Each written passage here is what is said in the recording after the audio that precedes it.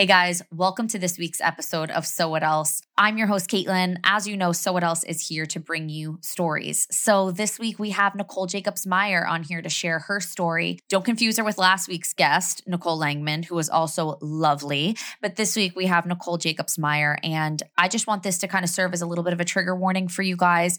She talks about walking through rape, miscarriage, cancer, a lot of stuff, okay? So if that's something that is particularly sensitive to you, maybe have caution before listening to this. Maybe have a friend listen first to see if they think that this would be something that would be good for you or maybe not. Nicole sheds so much light on just how to take back your joy. Her book is called Take Back Your Joy, Fighting for Purpose When Life is More Than You Can Handle. Listen, I don't know about you, but that's where I'm at right now. Life feels like more than I can handle. And so this conversation was very timely for me. I hope it's also timely for you. If you're someone that just raised your hand and said, yeah, that's me, my life is more than I can handle right now, this conversation is for you. I know you're going to love it. Nicole is super encouraging. Stay tuned and listen in.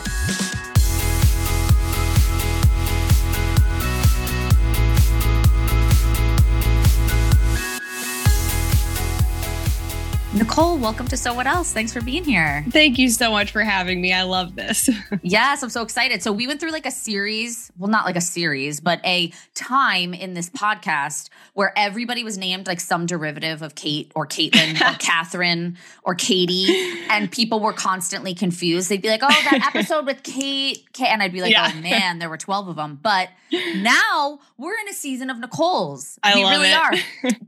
So the day that we are recording this, today, Nicole Langman's episode posted. And then just a few weeks ago, Nicole Zasowski, who wrote the foreword of your book. Yes. She was for sure like, I loved my interview with her. She's so amazing. She is absolutely amazing. And it's funny because like Nicole Zasowski and Nicole Langman, they're both therapists. And so in both of their interviews, I was like getting therapy.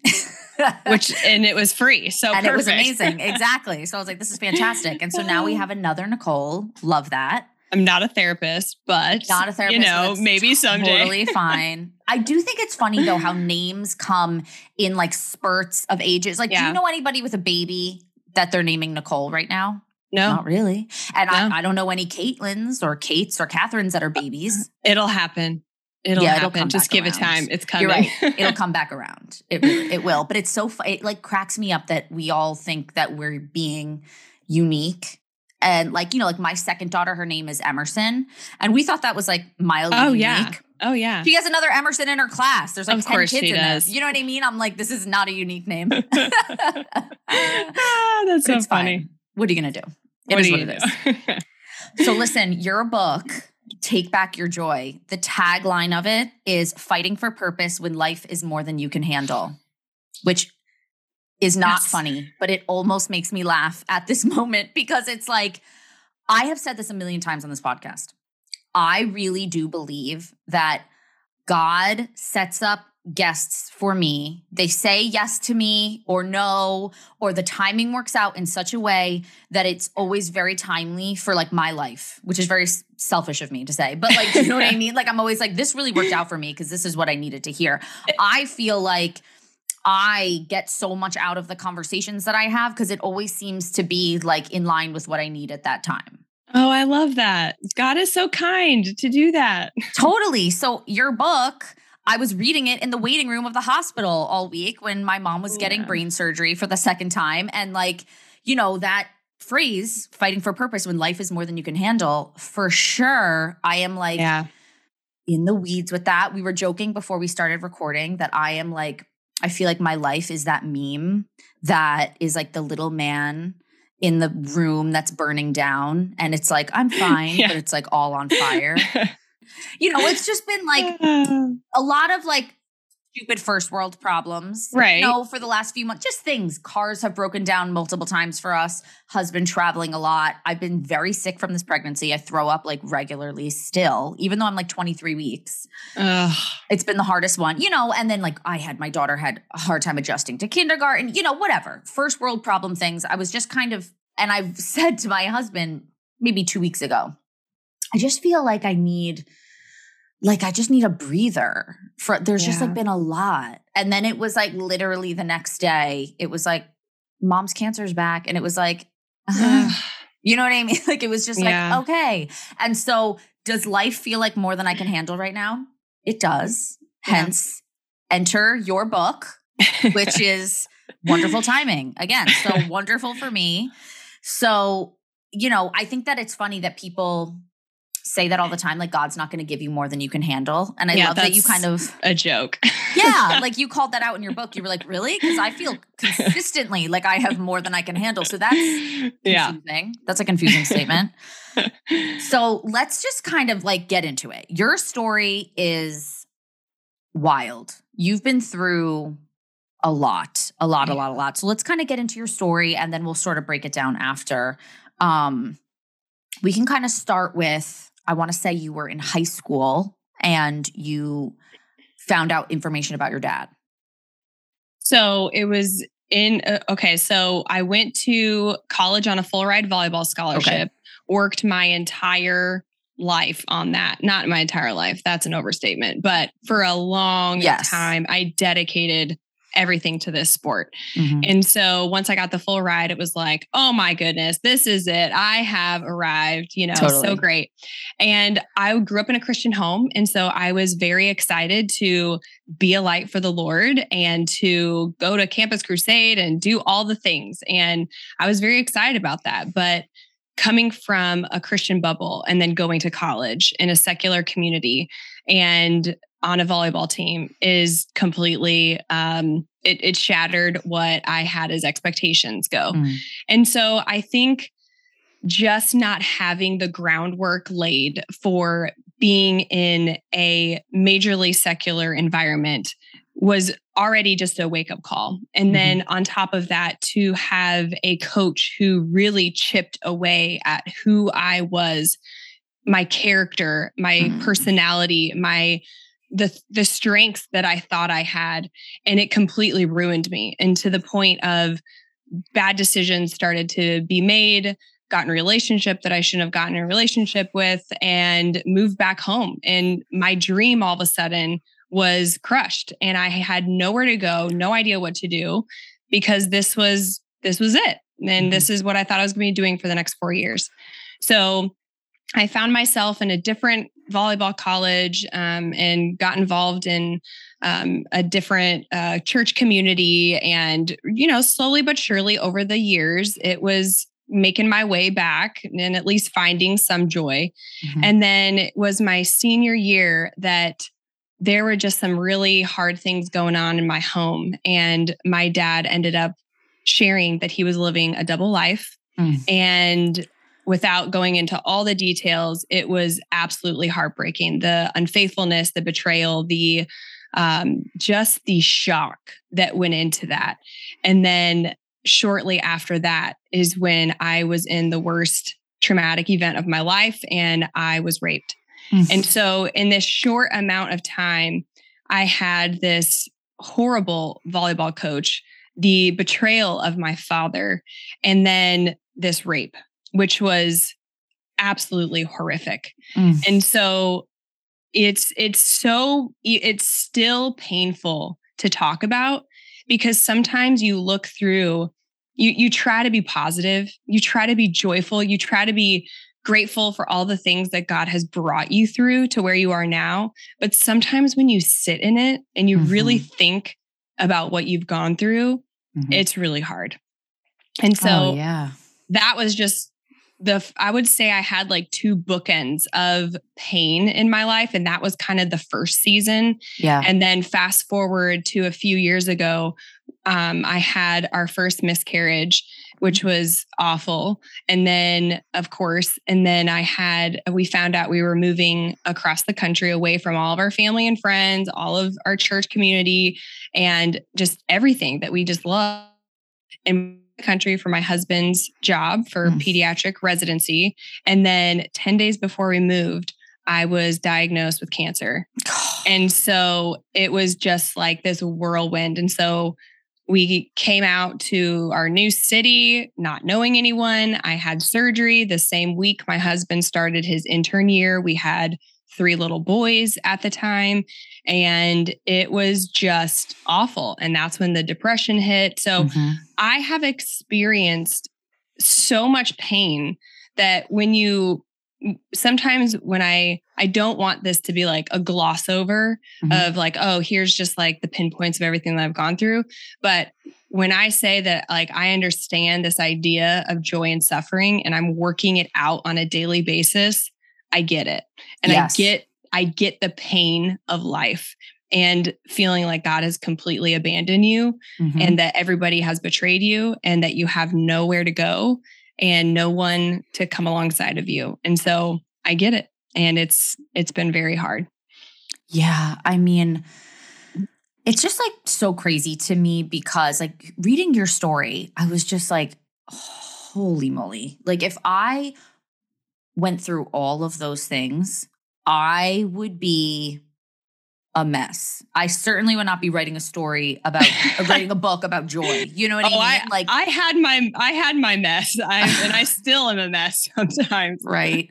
It just feels like, did you ever feel like you had those moments? So when you were like, God, like it's enough, you know, like for me, it's so strange because obviously nobody like taught me this like explicitly, but I felt like I always had this underlying belief that like you kind of like have your hard thing that you go through and then it's like you check it off the list. You know what I mean? So like in my family, like my brother passed away 8 years ago and I think I kind of felt like, oh, that was our thing. Like that is our trauma. I'm so sorry. Thank you. And you know, it's like, that's our trauma that will be, you know, that's our thing that we will carry for the rest of our lives. And that's our thing. Yeah. And then it's like when my mom got diagnosed with this very aggressive brain cancer and then that was dramatic and traumatic all in and of itself. And then she was doing well. And then to have a recurrence of it, like it just feels like sometimes I do this thing, which I know is very unhealthy, but you look around and you're like, she's never lost anybody. Yeah. Like they've never had any kind of like, what was, like, why does it feel like all the hits are coming at us? Right. And your story, it's like that times 10. Like, I can't even imagine, like, how did you reconcile that? Like, how did you sit there and be like, wow, like God, I had this horrible thing happen with my family. I was raped. I had cancer. Like I am basically single parenting as my husband is a resident. Like there's a lot of junk here to sift through. And like other people don't have, of course we can't compare people's pain, but you get my point. Like some people haven't had those massive traumas in their life. Right. How do you work through that? You know, I tend to, like you said, the first thing is you cannot rank the pain. Just like you almost can't rank offenses when you're working through forgiveness. Totally. And working through that and sin as well, when you're trying to like have that prideful bout and you're trying to think that you're better than somebody else. Totally. Mine's not as bad. Right. Like it's the same thing with pain. You can't like what someone is going through. Maybe it's a broken friendship and that is awful for them. And that is painful. And they are, you know, on their knees before the Lord because that is that is what they're going through. And then, you know, I have to have the grace and the kindness because that's what the Lord is calling us to do and meeting people where they are and understand like for that person, that's really awful. But at first it definitely is so hard because, you know, especially with social media, just the whole comparison game, you go on social media and everybody's just posting all these like wonderful things. And I'm over here like, am I going to die from surgery? You know? Yes. And like, when am I going to see my husband again? And when am I going to like move out of this ghetto house? And when am I going to, you know, you think of all these things and then you look on Instagram and everybody's like, oh, we just bought a mansion. Or like, here's us in a pumpkin patch. We're so cute. Yeah. My husband and our kids were all matching. And you're like, I haven't seen my husband. Right. And like, I don't even know the last time I actually had a conversation with them. Right. So that was really hard. I had to really work through that and sift through that. But I kind of go to that verse in Luke where it says, I'm going to botch this, but when much has been given to you, much is required. And I look at that with also pain, not necessarily blessings and like all the things that I have, because I do have a full life. I have 4 beautiful children, a very successful husband now. And like, we have a wonderful life. We really, really do. But that doesn't mean that we don't have pain and we don't have hardships. Yeah. And so sometimes I look at a person, I think, you know what? God has allowed, he hasn't authored it all. He either authors or allows. He has allowed a lot of hard things in my life. And much is going to be required with that. And so I have the responsibility to sift through this idea of joy and suffering, understand it, and then help other people not walk away from their faith or not raise their fist at God or not get angry at him or whatever the case is, not lose hope that they can keep going. And that's the responsibility I have. And so I take it as almost okay, this is a high calling, as we all have a high calling. And this is just my lane that I am in. And it is just so much easier if I have boundaries with social media. And when I am always praying that the Holy Spirit fills me with grace and kindness towards other people, because I'm not going to lie. Sometimes people's problems, like I can't handle it. I'm just like, that is not a big deal. Thank you. And I cannot meet you here because like I'm dealing with X, Y, and Z. Yes. And I think that's okay, but we still need to be nice. We still need to be kind and love you, I'm going to pray for you, you know, whatever. But it's definitely harder than others. Yeah, no, that's so freeing to hear that. You know what I mean? Because you're so right, where it is like, we can't judge anybody else's life. Like we don't know it all. And even if it looks like they haven't been through whatever, like it's all of that. Right. But it's also okay to like have boundaries, you know what I mean? And just be like, you know what? Like I'm going through this thing right now. And like, you know, you getting a flat tire is not, I get it that is a big deal, but it's not that big of a deal. Right. Like when I'm about to get surgery and I have 3 young children at home and like, you know what I mean? Like, so again, it's not a competition, but it's like, okay to have boundaries if you're like, I can't like take that on right now. You know what I mean? Like that's not where I'm at. I want to circle back a little bit. So I know that for you, obviously that's deeply, deeply traumatizing to survive a rape. I mean, there are so many stories of like that being someone's story and it derails them. You know what I mean? Like understandably so. That's deeply traumatizing. Right. How did you work through that? Is there PTSD things that you suffer from? Like, how did you work through that and heal from that? Honestly, I was about to walk away from my faith completely because I felt so betrayed by God because I'm reading verses about how he's my protector, he's my shield. And then I look at my circumstances and I'm like, where were you? Yeah. And I think those are very valid questions and feelings after such a traumatic event. Yes. And so I didn't care anymore. I was like, I feel so alone and I don't understand and I'm done. I'm just done. And so I think, you know, God is so kind and so good because he knew I wasn't just going to open the Bible and just start reading and let's get back into my faith. He knew I wasn't going to want to go to church and just start a community Bible study and just like hang out with people. He knew I worship that was hard for me because I didn't agree with the words that I was seeing with my present circumstances. But what he did know is that it was going to take service and responsibility to pull me out. And that is exactly what happened shortly after the rape and the police investigation, all of the crap that went down. Am I allowed to say crap on here? Absolutely. Absolutely. Okay.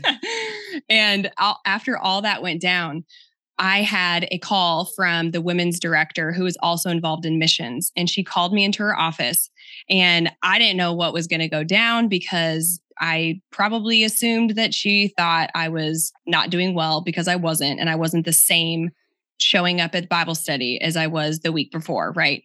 And so once she called me in, I sat with her, small talk for a little bit. And then she asked me to lead the missions trip that following summer.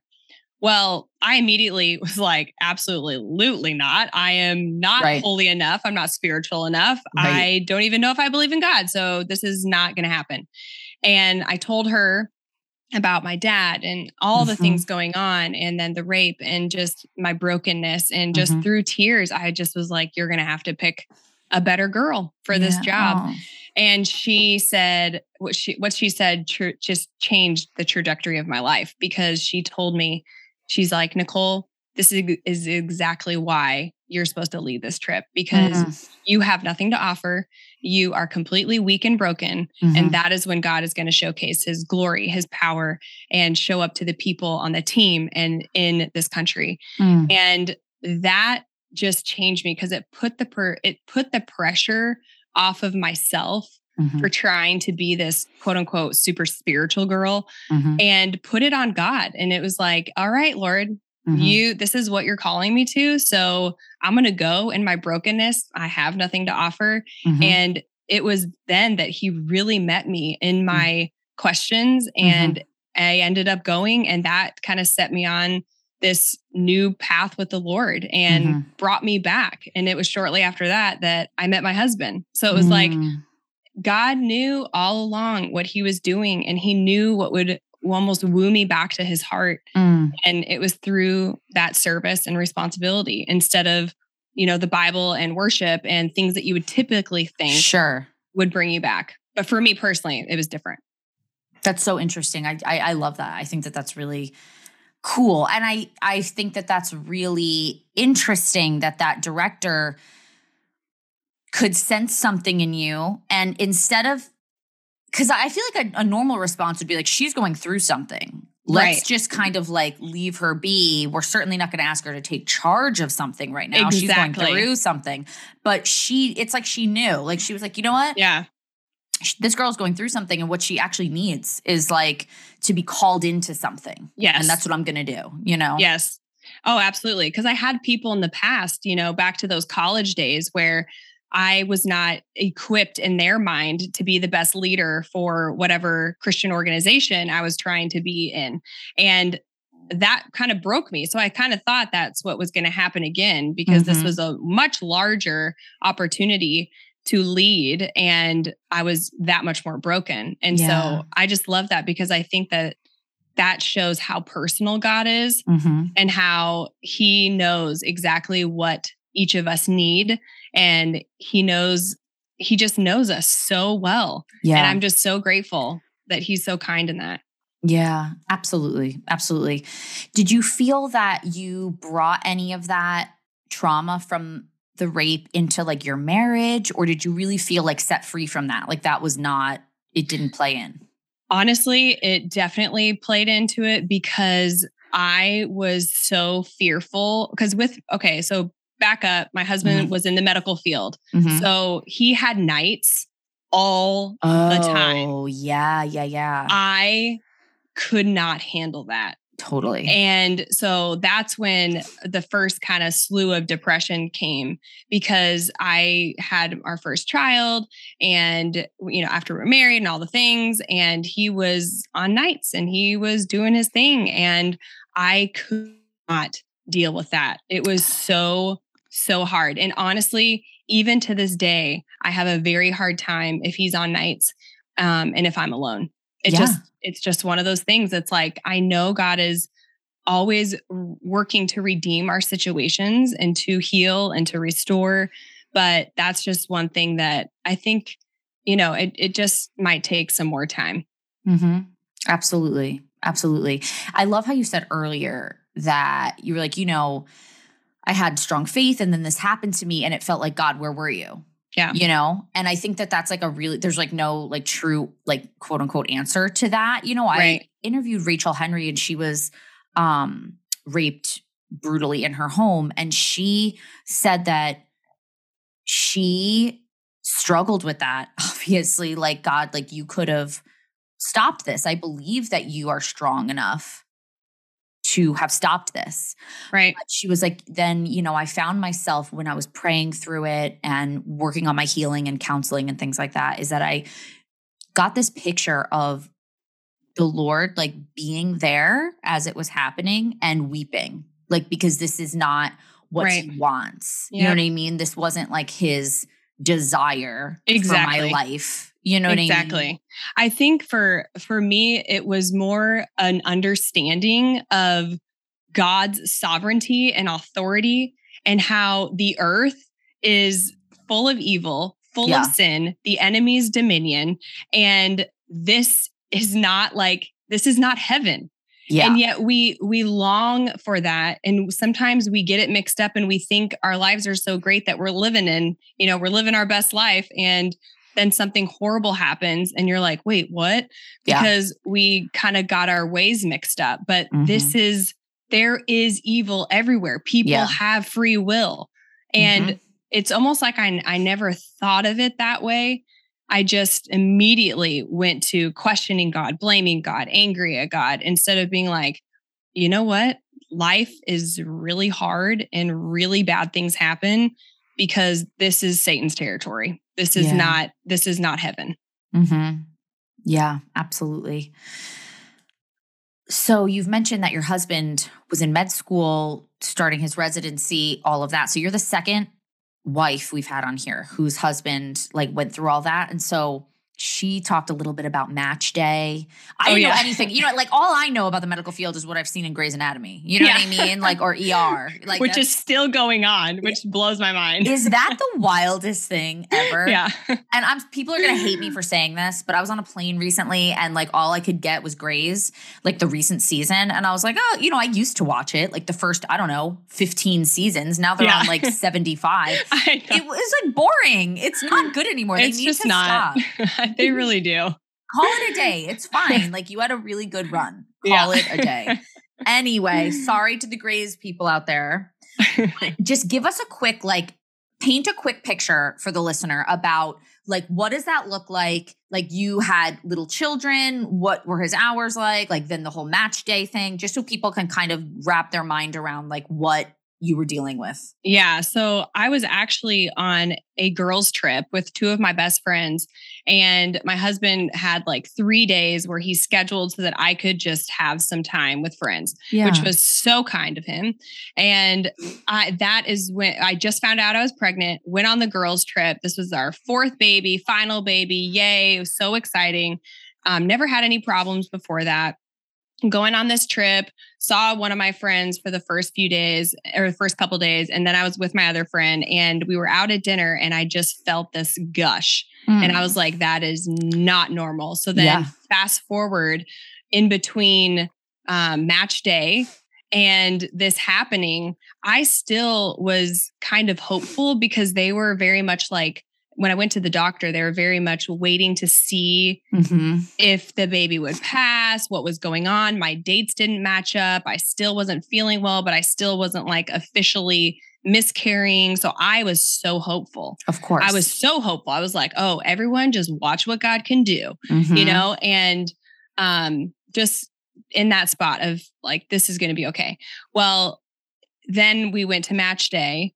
And you show up in a room with everybody and you have an envelope that tells you where you are matched, where you're moving, what you're doing. And you don't get to pick, of course. It's the whole crazy surprise system. Yeah. And so the MC is like, all right, get ready, countdown 5 and do the whole thing. And we open it and it's oh, wow, we're going to go to North Carolina and across the country. Awesome. We really thought we were in Colorado at the time. We really thought we were going to stay in Colorado. And so at that point I was like, you know what? There's no way I am having a miscarriage and moving away and all there's no way. God's not going to do that. God wouldn't do all of that. He wouldn't let all of that happen. Exactly. Yes. Yeah. And so then, shortly after that, we found out that it was in fact a miscarriage and it was just devastating. And then we had to fly out to North Carolina and buy a house and then fly back and then pack our house and there's cancer. So I think thankfully I was in Colorado with our community, with our family, because I had so many appointments in between that my husband, Andrew, he could not make, he couldn't be there. He was working nights. He was doing his thing. And I was so grateful for those friendships and the community to help me in those seasons where I had to go to the hospital for all these things in a couple, slew of 3 months. And then I had the 3 little boys at home. And so someone had to watch them, Yeah. So it was just absolutely wild. Oh, absolutely wild. And the way you figured out that you had cancer was your son, right? Yes. So we were packing up the house, like I said, 10 days before, graduation and moving. And I was doing the airplane. You guys, you know what that is? Yeah. Like where you're on your back, you put your little kiddo on their tummy on your feet and you're zooming them through the air. And my son, he was only 4 at the time, and he looked down at my neck and he was like, "What is that?" And I had no idea what he was talking about. I thought I had like, I don't know, a zit, chocolate, whatever. Right. And my husband was actually home that day, and he was like, "Honey, what is that?" And they looked at it and they're like, "You need to get that checked out." And I like looked over at the mirror, and it was definitely a enlargement. There was like a lump on my neck. And I was like, "No, we've got too much stuff. We've got birthdays and graduation and moving. And I don't have time for this." Yeah, let's just deal with it. Like the meme you were saying, sitting in the fire behind you, like, I'm fine. That's exactly what I did. Yeah. I was like, "No, totally fine. It's fine. Like, let's just deal with all this later. Don't have time now." So my husband, because of course, in the medical field, he was like, "Absolutely not. Like you're going to go make an appointment and you need to get this scheduled." So thankfully, God opened some doors for us to be able to get into a family practice doctor because, of course, a busy mom with all these babies, I didn't have a normal doctor. I just had an OB for like 6 years. That's every woman I know, by the way. And so I didn't have a family practice doctor or just like a normal doctor to go get checked up on. So finally, we found somebody and they had an appointment and they were like, "You should probably go to the hospital and get an ultrasound on your neck and blood work and all this stuff." And within 24 hours, I was diagnosed with the thyroid cancer. So it was so just like the worst timing in my mind. I was like, "You've got to be kidding me." Just like the one thing after the next. And I couldn't really process that miscarriage because now it was cancer. And so I don't think I processed the miscarriage until I was healing, well on my way healing after cancer. Yeah. Oh, that's just so crazy. So you have thyroid cancer. You have 3 little children. Your husband is never home. You're moving across the country. I mean, horrifying.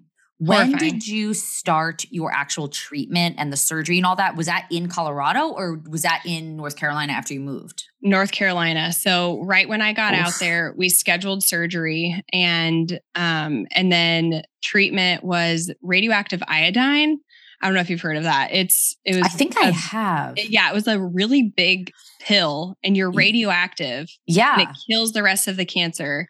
And you basically can't be around any living thing. So I couldn't be around my husband, kids, plants, like anything. I had to sanitize everything. It was so weird. That is weird. And I felt horrible. And that was like a month after. I think it was like a month and a half maybe after surgery. And so it was, of course, my husband was in residency. So who's going to watch the kids for 24 hours a day while I'm up here and my husband's an intern. What did you do? Well, thankfully I had my family, my mom and dad came out, and then my mom came out, and then my husband's mom came out. And then I had 2 of my best friends come out. And then we had some people here through the grapevine of the Lord, right? Opening up these doors for people, friends of friends who brought us meals, played with the kids, loved on the kids, and basically they were mom for the time that I couldn't be. Oh, that's so hard. It was so awful. Hard. And then I remember you talk a lot in your book about how after that was really when depression set in. And you said at one point in your book, how could I trust a God who allowed so many bad things to happen? Which I don't think anybody blames you for asking that question. Where'd you get with that? Like, how did you dig your way out of the depression? Walk us through that season. Yeah. I just felt so the cancer spread throughout the rest of my neck. And so it wasn't just like a quick surgery and just like, oh, get your thyroid out, call it a day. And so I just was not myself anymore. Like I'm a very high energy, get things done, strong personality. And this just really wrecked me to the point where I didn't recognize who I was anymore. And I felt like I couldn't be the wife my husband married or the mom that I wanted to be for my kids or a friend or basically anything. I had zero desire to get out of bed. And that was so unlike me. And so I think just it's so interesting how God always meets us in our worst places. Mm-hmm. And you can always look back and say, it was the suffering and the pain that ultimately brought the healing, which is like opposite, it's like we're living in an opposite world, but that is just the backwards absolute truth of what I experienced. And being able to sit with the Lord on things that truly mattered. And what about myself was I holding on to? And this character and this person that I thought I was, who is God making me to be? And what am I supposed to learn in those seasons of just not being me, not being who I thought I was and where my life was going and thinking I had all the answers, trying to control the situation and really having the Lord shift my perspective from what I wanted in my agenda to his agenda and and believing the best that he was actually going to do something out of that. That it wasn't going to be like, oh, here, Nicole, your life's going to be horrible now. I had to believe that he was going to continue doing good things in my life and that this wasn't the end of my story. And so I had to stand on that and stand on, the hope that and the promise that he will make things good and that the sufferings do produce character and endurance and hope and all of those beautiful things that we read about. So what did you feel, practically speaking, what tools helped you get out of that depression? Honestly, just sitting before the Lord and writing and journaling and getting it all out. I had to vent and be my 100% honest, authentic self with my questions, with my doubts, because I knew God could take it. And I wasn't going to think that this was it, like that this was it. This was the end of my story. And I did not want to accept that. Like I had to have some type of fight. God had to give me some type of strength to be able to take the next step of knowing that this is not the end. And that is it is so hard when you have to just journal your way out of stuff and talk your way out of things and just vent. And all of that is so necessary though. And I think one of the biggest things too is if you are depressed and you are going through the worst seasons of your life, you have to have an outlet and you have to be able to have some trusted person that you can be 1000% honest with. And you have to do what you have to do. And if that means that you need to get on some medication for a short time, if that means that you need to join a Bible study, if that you need to work out more, whatever it is, I'm just a huge proponent on listening to what the Lord wants you to do so that you don't stay in this place forever. Because I was there and it was so easy to just wallow and sit in my pain instead of taking that next step towards joy, towards healing, towards this newness that God was almost birthing in me. Yeah, absolutely. In a section of your book, you talk about how when a new trial would come to you, you just wanted to like get through it and get to the other side, which is like completely how I am. Like, you know, even in this fall, you know, when I said, when we were just like, our cars kept breaking down, I kept saying to Scott, my husband, like, oh, we just got to get through this. Like, we just got to get through this, like whatever curse we have on our cars right now. We're like, you know what I mean? Like, you're like, let's just plow through this and have it be a memory, you know? Right. And there's a quote that I wanted to read from your book that you said that you learned. You were talking about things that you learned and you said, be present. The first thing I want to do when pain comes is skip ahead to the next season. I don't want to deal with it or focus on it. But I've found that if I live in the moment, ordinary moments sustain me. A kid's birthday, a hair appointment, doing laundry, making dinner. When you walk slowly and intentionally and concentrate on these everyday gifts, you will feel God's presence. And that was really convicting to me because I really struggle with that, as I think probably everybody does, you know, when something hard is upon us, as whether it be a small kind of insignificant thing or a huge thing, like for you, cancer, you know, it's so easy to just be like, I just got to get through this. I just got to get through this surgery. I just got to get through, you know, this radiation pill thing. Like, you know what I mean? Like, I just got to get through this stuff. And that's not to say that, no, you really should enjoy it. Like, you should sit there and be just like thrilled to pieces that this is like, obviously, of course you want to get through it, but you don't want to miss it. Like, you don't want to miss what's happening in the midst of it. Talk to us a little bit about that and like your learning with that. Oh yeah. And I still feel like I am learning that and that'll always be a process for me because I am so quick. I don't think anybody wants to feel pain, right? So I think all of us just want to skip to that next season and that next, I don't know, trying to find some silver lining in whatever we're going through so that we don't have to deal with it anymore. Yeah. But I do believe, you know, God, we are not promised tomorrow. We only have today, and God is working in today. He is working in and through us today. The Spirit is interceding for us. God is working on our behalf. There are things that we cannot see that God is doing behind the scenes, and He is generously giving us everything we need. He's equipping us with everything we need. And I think once we see that He is our daily bread and that we like, today is all we are promised. Today is all we have.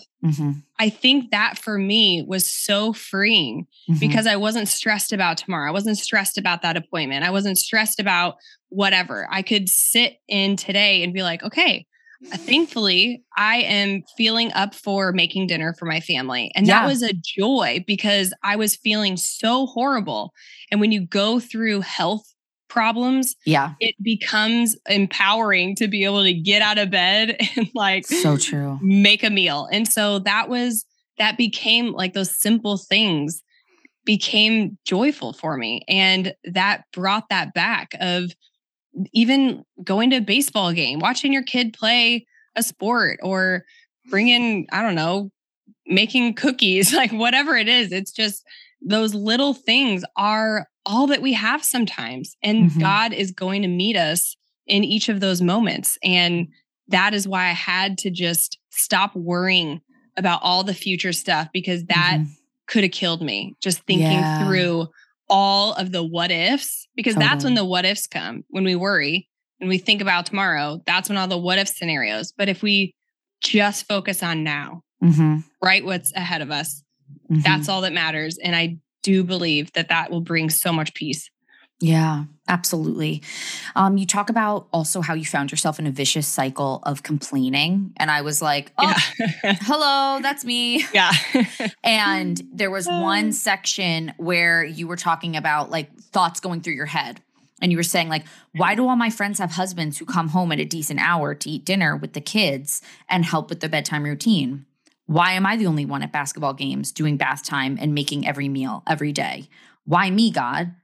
And I mean that I'm sure everyone listening to this is probably like, ooh, yeah, totally. Like it's so easy. I remember even my husband was a pastor for like 6 years. And it was right in the time when I had my 2 babies.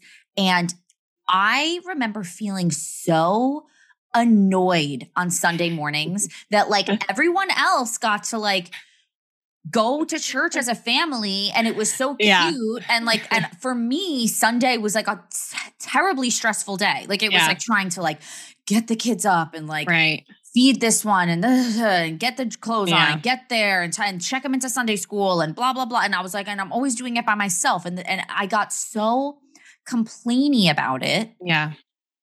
And like, that's not to say that you're not allowed to acknowledge that it's hard. Like you can say like, oh man, like this, I wish my husband was here to like go to church with us on Sunday morning instead of me getting us out the door on our own. But what are you accomplishing by being like, oh, like everybody else gets to have their husband with them and blah, blah. It's like, guess what? They have other hard stuff. You know what I mean? Like if you want to trade, like they have other crappy stuff that goes on. You know what I mean? Like whatever, you know, like my cousin, when I was going through that time, when Scott was always working on Sundays, well, my cousin, she had her husband on Sundays, but he was also an accountant and would literally disappear for like 3 or 4 months during tax season. And she had him 0 time. You know what I mean? So it's like, did I want that problem? No, not really. You know? So talk to me a little bit about the complaining though. Like how can we like catch ourselves? How can we reframe it? I mean, like you said, I think it's so important to have those friends that you vent with, that you acknowledge how you're feeling, that you can say, wow, this is horrible and I hate it. And I would not choose this, you know? And I think that's fine. I think that's okay. But especially as moms, when we have little kids watching us, you can tell when your complaining starts to bring other people down. And that's when you know, okay, there's my check. This has gone too far. You know, all of a sudden your kids are starting to complain and they're starting to mimic mom and they're starting to be upset and uptight. And then everybody's having a bad day. And then you really just made the situation worse. And so I think there's a balance between, you know, powering through and acting like nothing can shake you and you're perfect and you're fine and almost being fake about it. And then just bringing everybody down with you. And life is just a disaster all the time. And now your kids are having bad days every day because mom's a complaining person. And you can tell. I really think we do a disservice to ourselves thinking that we don't know when it's too much, but we do. We do. And I think we need to take responsibility in that. And we're all guilty of it. We're all bad at it at times. Absolutely. It's such a good point though. Like, if my little girls, which I'm sure I complained about it in front of them, I'm sure there were Sunday mornings where I was like, oh, I just wish your father was here, blah, blah, blah. What are they internalizing? Like, wow, we really are a large burden to mom on Sundays. Like she really hates us on Sunday. Like, you know what I mean? Like that's really sad, you know, like to think about that. And also like my older daughter, she's 6. Oh my word. She is a very sensitive like child and she picks up on my emotions like you would not believe, which I'm sure you understand. You have 4 kids. It's like, if I so much as am talking through something with my husband, like, well, I'm just a little nervous. I don't know how we'd get to the party on time because there's a lot of traffic, blah, blah, blah. Like just like whatever. Right. I'll hear her say later, like, well, mom, what if there's traffic? Yes. You know what I mean? Which like what 6-year-old is aware of the traffic patterns? You know what I mean? And it's like, oh, she's repeating what I said, you know? Yes. And so it's like, if I'm complaining all the time about whatever, drop off, pick up, laundry, cooking, like if you're like, oh, I can't believe we have to make dinner again. Like, you know what I mean? It's like, they're going to talk like that and they're going to internalize that. And it's like, do you want that vibe in your house? Not really. Or they're going to place that burden on themselves. And that's where it's so unnecessary because that's when you just take it too far and you're now putting the responsibility that you have as a mom onto your children. Totally. And that's not healthy. And they can learn those things down the road when they're older, but when they have children, but it's just something that we have to be so cognizant of and almost just daily think about, you know, because honestly, as moms, let's be real. There's something every single day that I could complain about. Oh, totally. maybe every hour, yes. Multiple times an hour. Like there are so many things that are annoying or distracting or frustrating or whatever it is. And that is why we have to be aware and surrender that to the Lord immediately and bring that peace and joy back into our home without being fake about it. Because your children need to know that there are problems in the world and we need to work through them and we all need Jesus. But being able to share with your kids and the people around you that I can have a really hard day, but I can also almost shift it to where it matters and God's going to do something good with it. And that I don't have to complain to feel almost valued or seen, know? Absolutely. Absolutely. When so many hard things like keep happening, it's easy to live. You talked about this in your book. It's easy to start living with that, like waiting for the next shoe to drop mindset, whatever. If you've been through a lot of traumas, especially like in your story, right? I could totally see myself if I were you being like, well, when's the next catastrophe going to occur? You know what I mean? And so you talked a little bit in your book about learning to live with unclenched hands and like not to live that way. Can you walk us through that a little bit? Yeah, I just really tried to control my life and it just didn't turn out great. And so I think I didn't do anything, like I couldn't have done anything different, right? Like there's things just happen. Yeah. I'm a healthy person. I still got cancer. I was a quote unquote good girl and I still had the rape. I did everything I could with pregnancy to be great and I still had a miscarriage. Yeah. We can do everything we can in our control to try to change a situation and it still is out of our control. Totally. The only one who can change anything, the only one who can restore, the only one who can redeem, the only one who can heal, the only one that can mend anything is God.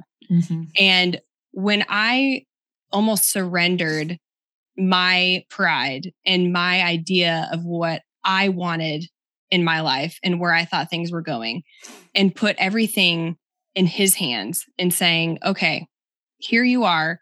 You love me more than I love you.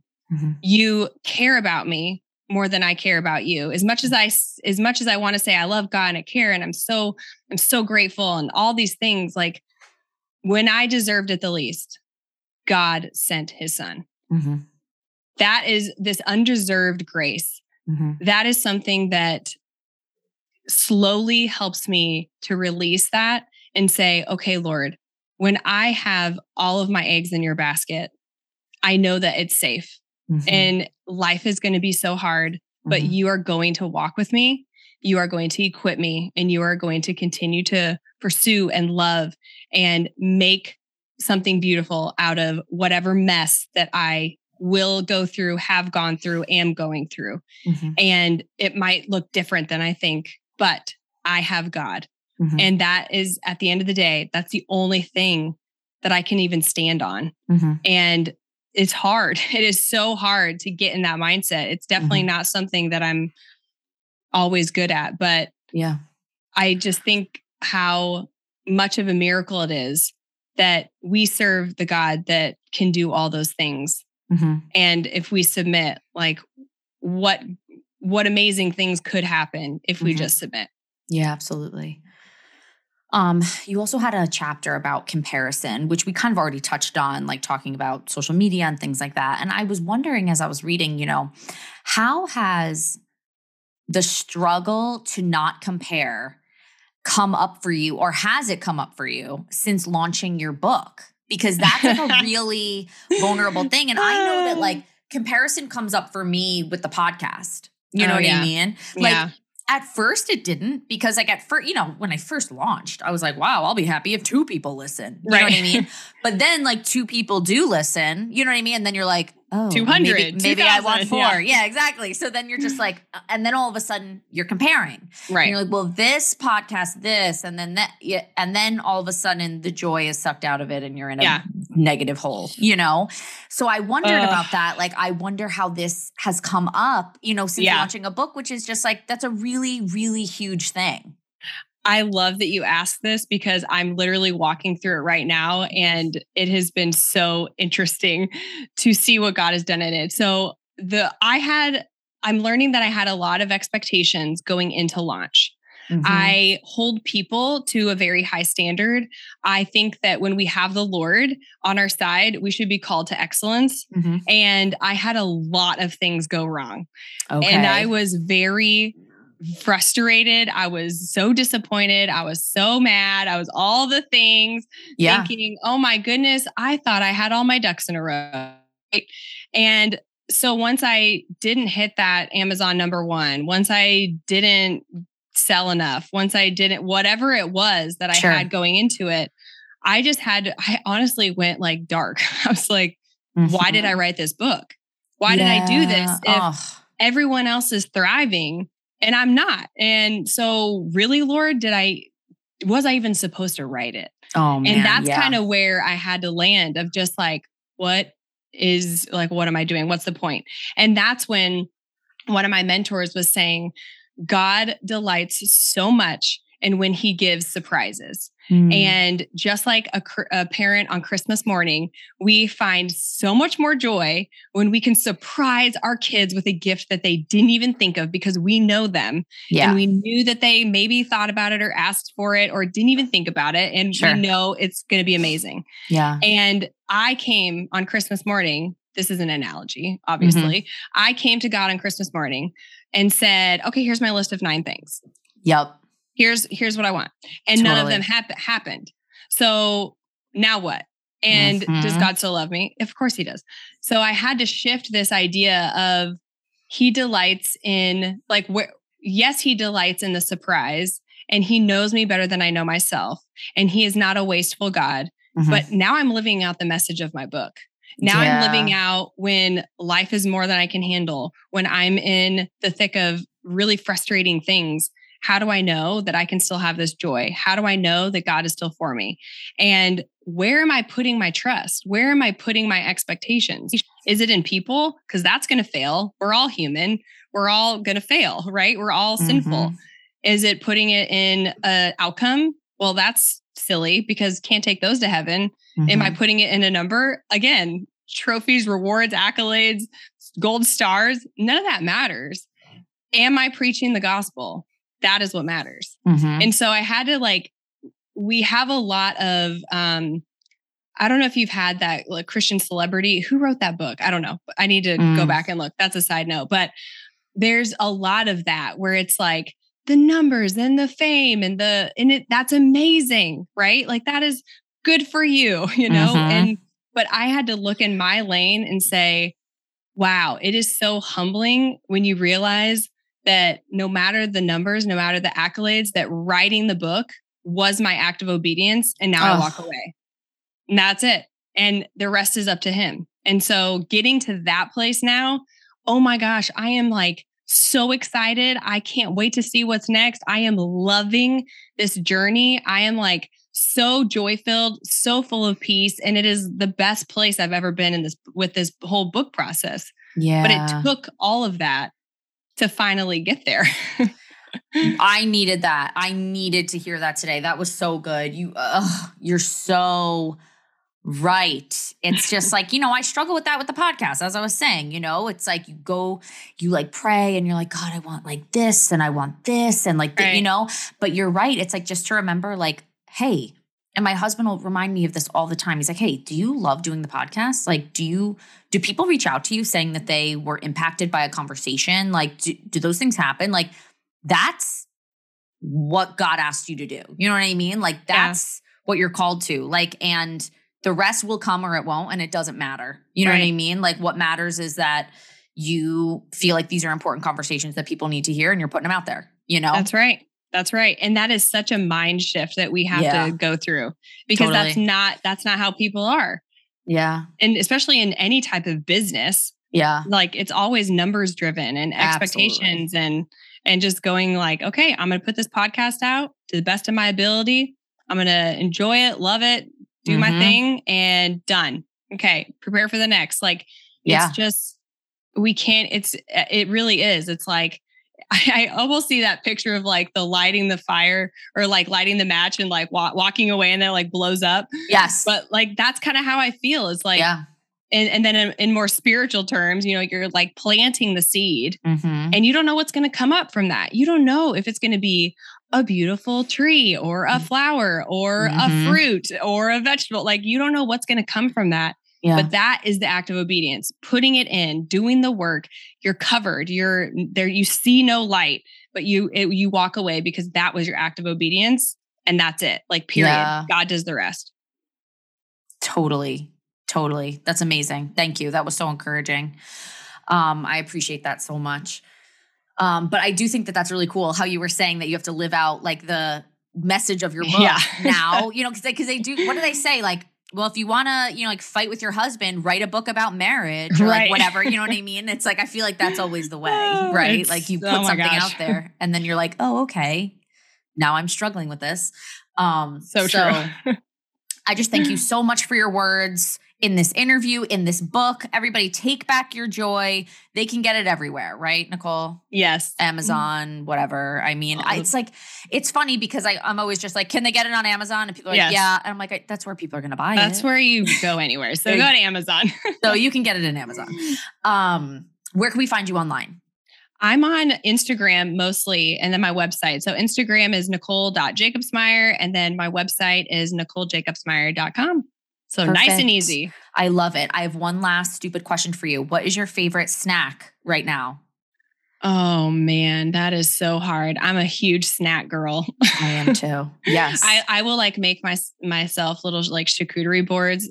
The best. But not like nice ones, like mom's snack style. Absolutely. Right? So I would say those little random crackers, little cheese, little crayon raisin things. And it is more delicious though when you throw it on a slab of wood. I mean, nothing makes me laugh harder than the charcuterie board memes about how they're like, you know, this is just a Lunchable, right? Like, is everyone aware of this is a Lunchable? Like, which we all think is like a really low class food, but then you stick it on a slab of wood and it's like, this is now such a fancy party, but I don't care. I'm in. It's so true. So that's what I do. I love it. Nicole, thank you so much. This was so fun. We appreciate it. We'll link all your stuff in the notes. You're awesome. Thank you for this book. Thank you for this interview. Thank you so much, Caitlin. I've loved it. Hey, thanks for joining us today. Don't forget to subscribe and follow on Apple Podcasts, Spotify, CaitlinElliott.com, or wherever you get your podcasts. And hey, if you want to toss us a 5-star rating, I would love you forever. Check us out next week for another new episode. And don't forget to follow us on Instagram at so.what.else. Editing and all that stuff by Matt Carpenter with Parable Productions.